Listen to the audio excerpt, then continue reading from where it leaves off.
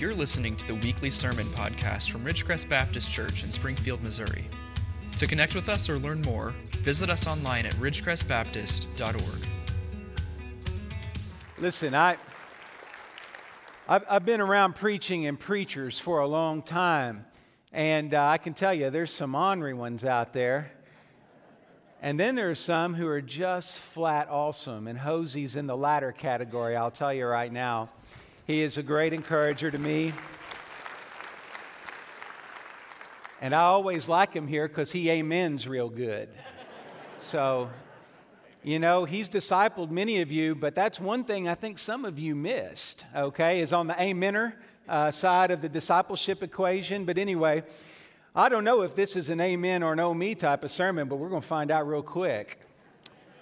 And I'm going to ask you, if you will, to stand with me as we stand upon the solid rock of God's Word. And I'm going to read to you one of the most provocative 4 verses maybe in all the Bible. And I want you to know that as we shake things up this morning, I pray it's the Holy Spirit doing it and not me. But I want you to listen well, because I think the church today, this church in particular, has the potential to change the world in the name of Jesus. But we're going to have to get rattled before we can have revival. What good is it, my brothers, if someone says he has faith but does not have works? Can that faith save him? If a brother or sister is poorly clothed and lacking in daily food, and one of you says to them, "Go in peace, be warmed and filled," without giving them the things needed for the body, what good is that? So also faith by itself, if it does not have works, is dead. And I want to candidly speak with you this morning on the topic of when faith is no good. Because my hope and prayer is what we have is good and soul-shaking and life-altering. Let's pray. God, we pray that we will avoid the pitfalls that are pointed out by Brother James. And we ask, God, that we will embrace your gospel and our calling today. And where we are deficient, Lord, open our eyes and then open our mouths to sing praise and also to give witness to your truth. And we pray this in Jesus' name, amen. You may be seated. If you are a fast Bible page turner, I'm going to have you turn back for just a moment.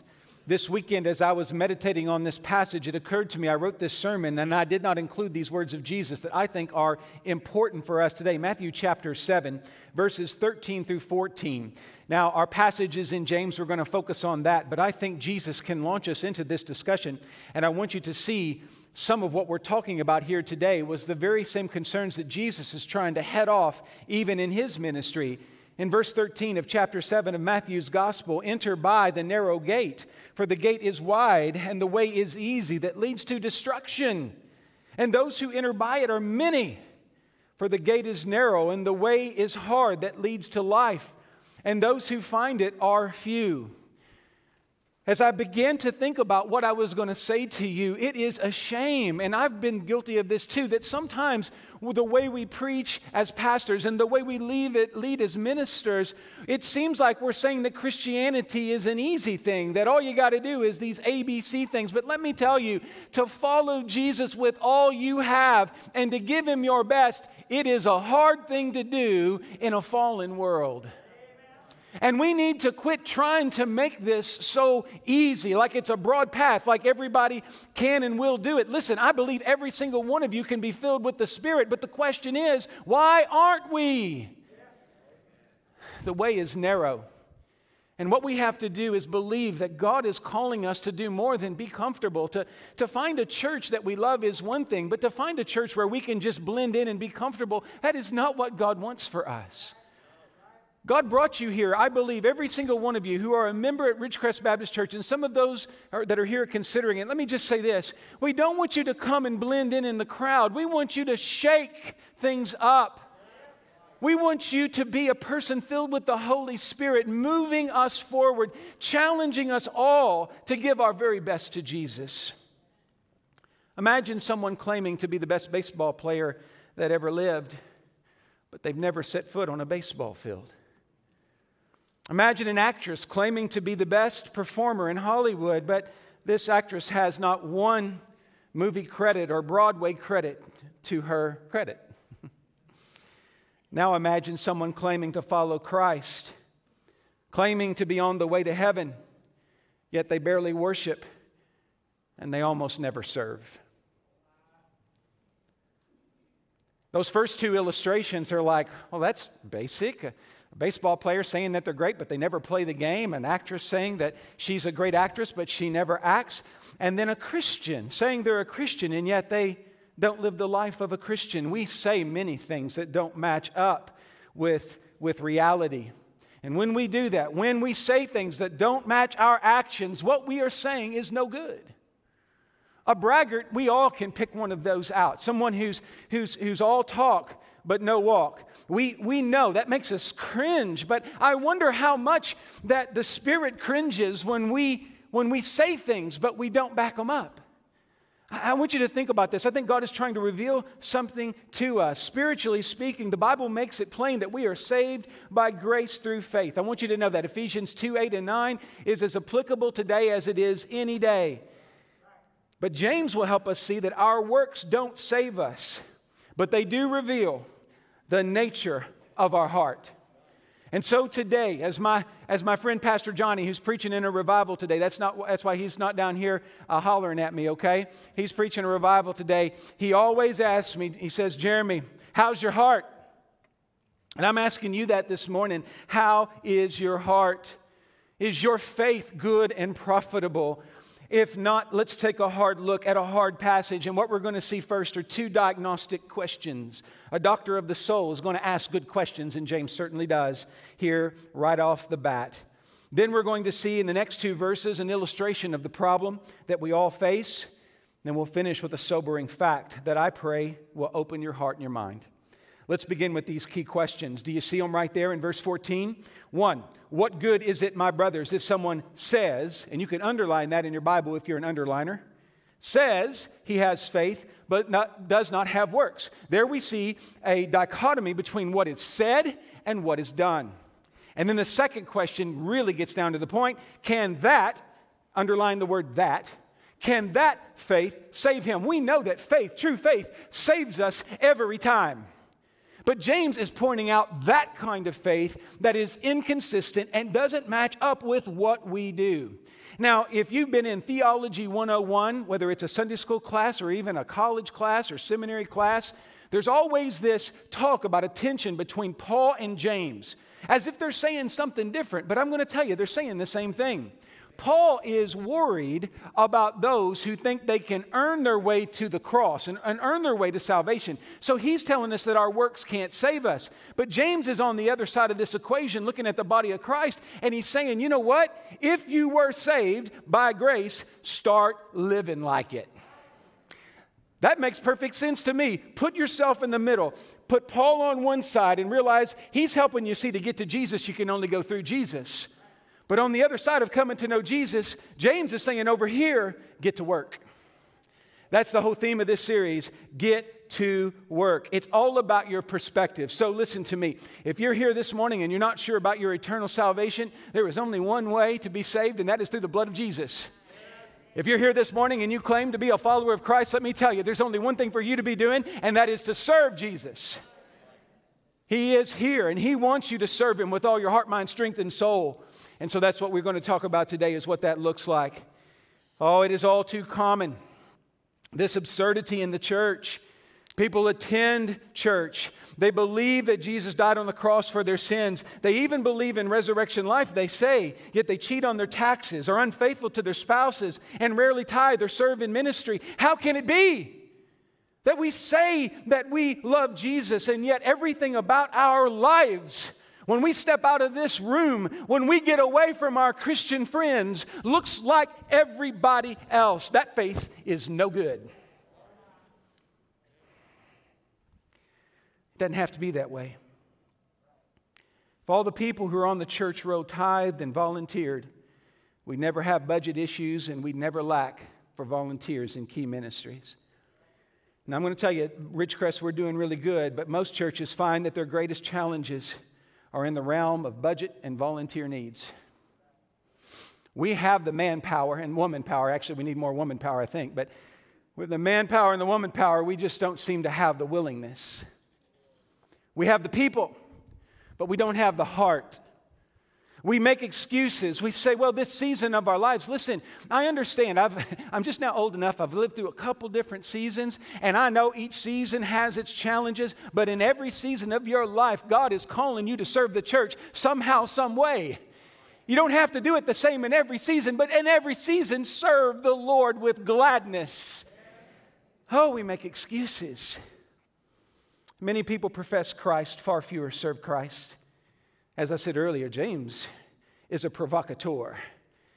James is stirring us up. He is making us squirm in our seats because we need to dig deep and ask ourselves, what are our motivations? Why is it common to agree with Christian doctrine but fail to live a Christian life? Dan Doriani is a professor in the St. Louis area. He's a great theologian and great preacher, written several books. I got to meet him during my doctoral phase. But anyway, Dan tells a story about early in his ministry when he decided, and I guess in these days that he did this, it was pretty normal. He decided to go hitchhiking. Kids at home don't do that. I don't think that's a great way to go. But he decided just to do it on a whim, and he got in the cab of a truck with just a great guy. And this truck driver, and he began to share the gospel. And the truck driver was listening. And the man claimed to believe in Jesus. He confessed that he knew he was a sinner in need of grace. He believed that the church should be an important part of everybody's lives. And then he mentioned that though he was married, he didn't really want to give up all the girlfriends he had in various cities around the country. Later in life, Dan met a young lawyer who was just starting his practice. This man also said in the conversation that he believed Christ to be the Savior of the world. He believed that he was a sinner and that his personal sins could only be cured by the blood of Jesus. He believed in the church and its ministry in the world. But then he said, but you can't expect me to tithe. He said, I don't make much money now, but someday I plan to make big money, and there's no way I'd give 10% of my earnings to the church. Well, the funny thing is God doesn't ask Christians to give 10%. That's the floor, not the ceiling. This guy completely had it wrong. If God was on the throne of his life, 10% is where he would start. In fact, that's where he should have started as a young man to get ready for the time when he would be a big contributor to the kingdom of God. But notice, both of these men liked the sound of Christianity. In fact, they could express Christian ideas rather easily. The problem was, for Dan, as he expresses this, and these are things that happened to him in the 80s and 90s, okay? So I'm picking illustrations from 20, 30 years ago. Nothing recent. Look at what it is. It's people who can express the idea, but their actions and their lifestyles are not even remotely Christian. Oh, friends, it's not enough that you know the right things to say. The question is how is that changing your behavior? James makes it clear that works are not an added extra to faith, but an essential expression of it, as one scholar puts it. That is so true. And not all faith is equal. Now, let me just say, if you have true faith in the cross of Jesus Christ, we're all on the same ground there. But what people call faith, okay, what their definition of faith is, if it doesn't match up with Holy Scripture, then that faith is not the faith of Jesus Christ. And the church today needs to say, who are we? What is our faith? We're in the Bible Belt. We have a lot of professors, but not a lot of practitioners. Sadly, we are okay with whatever the status quo is. An occasional gift to the church, an occasional worship. You think it'll get better if you continue down that path? Infrequency adds up over time. A lack of passion gives the devil more angles on your heart. It's not going to get better until you let the Spirit get you right. We are saved by true faith, but it provides a fruit that abides, according to John 15. Fake faith will not get you into a real heaven. Pastor Hosey's here today, and not too long ago I heard him preach a funeral sermon, and I heard this man preach about heaven like he believed it was real. It's real.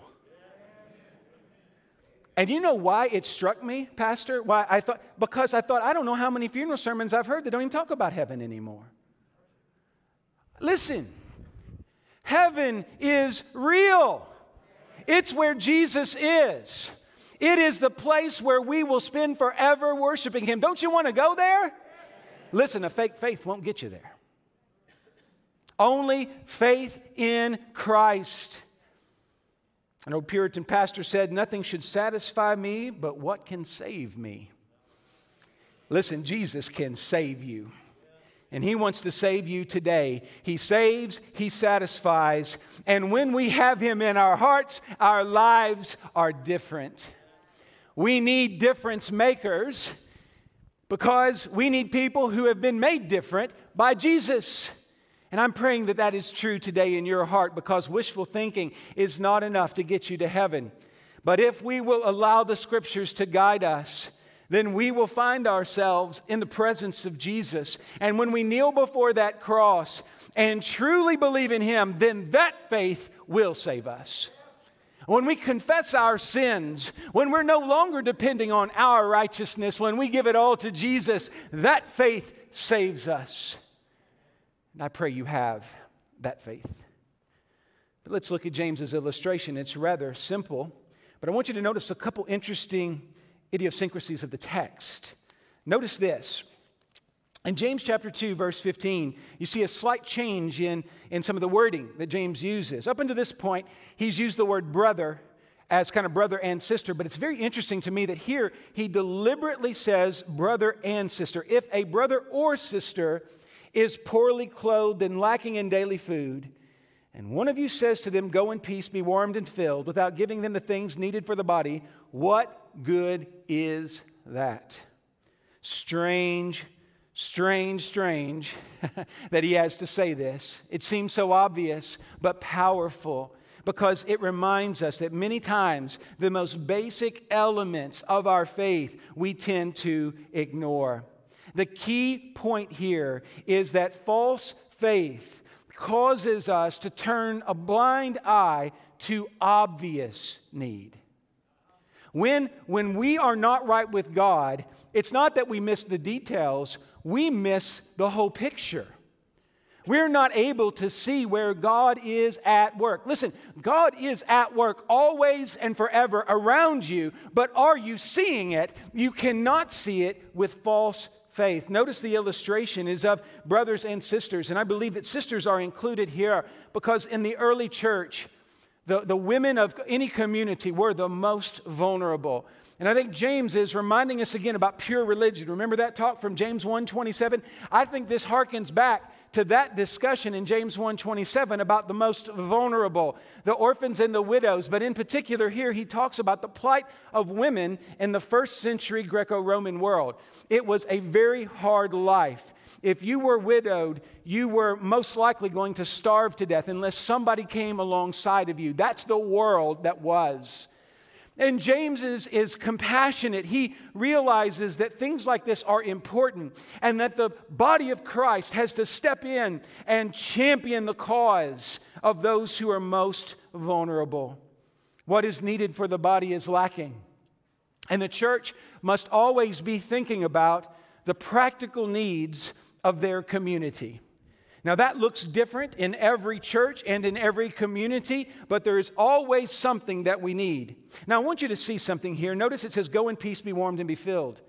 Now I don't want to get into the grammar here, but that's the way the English Standard Version does that. It's kind of passive in the sense that it almost sounds like a prayer. So just imagine you're really hungry, you're cold, it's a typical Missouri May and it's 30 degrees. And you're sitting there and you're cold and you're hungry. And the pastor or one of the pastors at Ridgecrest comes up and with a sanctimonious air prays this prayer: "Be warm, be filled. I'm out of here." That sounds ridiculous. But James says that this is what happens. This is how callous we get when we don't have real faith. Now, here's what's crazy. Greek grammar, which I don't anticipate any of you getting your Greek grammar out this afternoon, but that passive idea can also be middle voice. And so it becomes even worse if this is the translation, because then if we go this direction in translation, it would be more like this. Go find something to make yourself warm. Go feed yourself. When there is obvious need around us and we don't act like we care, either we sound sanctimonious, like a prayer that doesn't mean anything, or we just are flat out callous and we tell people to mind their own business. Now, church, I hope you're hearing me. I hope that just really, man, that is so odious. That's so wrong. Yes, it is. James is trying to help you see that when you are not with Christ, you can get yourself in a lot of spiritual trouble. This is no good faith, is what it is. If your heart is callous toward those in need, then your heart is not filled with Christ. We are called to aggressively care for one another. Now, let me say this to you. I've been around Baptist churches for all my life, but I've pastored them for about a quarter of a century or more. I still don't got you, Jose. You got me beat still. But I've been around the block for a while, and I've seen energy. I've even seen some aggression. Can you believe that in a Baptist church? I've seen some aggression. But a lot of that energy and a lot of that aggression was aimed inward, not at lostness and not at hurting souls out in the community. Listen to me. I've seen people get worked up about all the wrong things. And here's what I'm saying. I feel like, I really do. I feel like I've won some kind of spiritual lottery. I don't know if that's heresy, but I love Ridgecrest. This is a great church. I hope you don't feel like that. I feel like this is something I'm seeing every day. But this is just a warning, a prophetic warning from James, not from Jeremy. What I'm saying is this. We must guard our hearts. We need to look deep inside. And I'm going to tell you, the devil, when he starts working this up, we need to ask the question, is what I'm worked up about good for the kingdom, or is it just something that I don't like or something that I want change? We always have to ask ourselves, is my agitation, is my weariness, whatever, is it all for the right reasons? And I fear that many times in the church today, we have energy and we have aggression, but it's aimed in the wrong direction. We need energy. We need people to volunteer. I'm telling you, I am more convinced today than ever that this is the army of God. This is the people of God, and we are going to see revival come. But we have got our marching orders, and it's time to march. We don't need to wait for Satan's attack. He's already attacking. The greatest generals don't wait for the attack. They move and get victory. Let's be on the march. Let's be ready. Let's not be callous. Oh, friends, we can do this. The stomachs of the hungry will never be filled with well-meaning Christian words. A naked body will never be covered by well wishes. The illustration seems absurd, but how often do we look right through people who are in need? How many times have we failed to care for one another as we ought? James uses an extreme situation here. In rhetoric, we call it hyperbole, like going over the top. It's over the top because sometimes, friends, we're just sinful. And I don't know if this hits you. If it does, fine. If it doesn't, fine. But I want you to know that we have to be a people who love to share the gospel, but we have to be compassionate. What we're going to do with our James 1:27 Defenders ministry, we are looking for ways to aggressively go out into this world and attack whatever satanic oppression is there, whatever physical need is there. We want to be word and deed on fire for Jesus. The great English pastor Charles Spurgeon once quipped, "If you want to give a hungry man a tract, wrap it up in a sandwich." That's really interesting language, isn't it? It's kind of backwards in some ways, but I just love it. Charles Spurgeon was the Prince of Baptist preachers, so whatever he said had to be right. But you understand what he's saying, right? You can give someone a tract. You can say the Romans road to perfection. But if people don't sense that you love them body and soul, you're missing out. Let's be all in, because every single person you come in contact with is a person in need of Christ. The sobering fact is in verse 17. So also faith by itself, if it does not have works, is dead. The Reformers had this saying, I don't know who said it first, but faith alone justifies, but not faith that is alone. Friends, your faith is what saves you. But as you live out a life of faith, then the world begins to change. Notice that last word in our text, at least in my translation, is dead. Dead. This kind of points us back to forward to chapter 2, verse 26. James says, therefore, as the body apart from the spirit is dead, so also faith apart from works is dead. Now, I want you to realize how sobering this fact is indeed. The word dead here doesn't imply just inoperative in some outward sense, but it means dead, dead, dead. We cannot afford to have dead faith. We need to have a living gospel. Too often we come to the end of the sermon. We come to this time and we hear the scriptures and we hear the pastor say what he says. And our conviction is not all that great. We assume that it was for somebody else. I often tell people it just breaks my heart that the people who seem the most convicted about a sermon like this are the ones that are already actively involved and have tender consciences and tender spirits. But we have to preach like this because the only way to tenderize you is to let the Word of God, not me, but let the Word of God pound on you a little bit. Let me tell you why a lot of churches are weak, because the leaders of those churches are not willing to let the Word of God do what the Word of God does, which is convict. I hope you hear me today. I told the prayer group that gathered with me, I don't want to come across angry or mean or mad or anything else, because I believe that what I'm saying to you today is a life-changing opportunity for every one of you. I'm excited to preach this word to you because I believe it can change you and turn the trajectory of your life heavenward.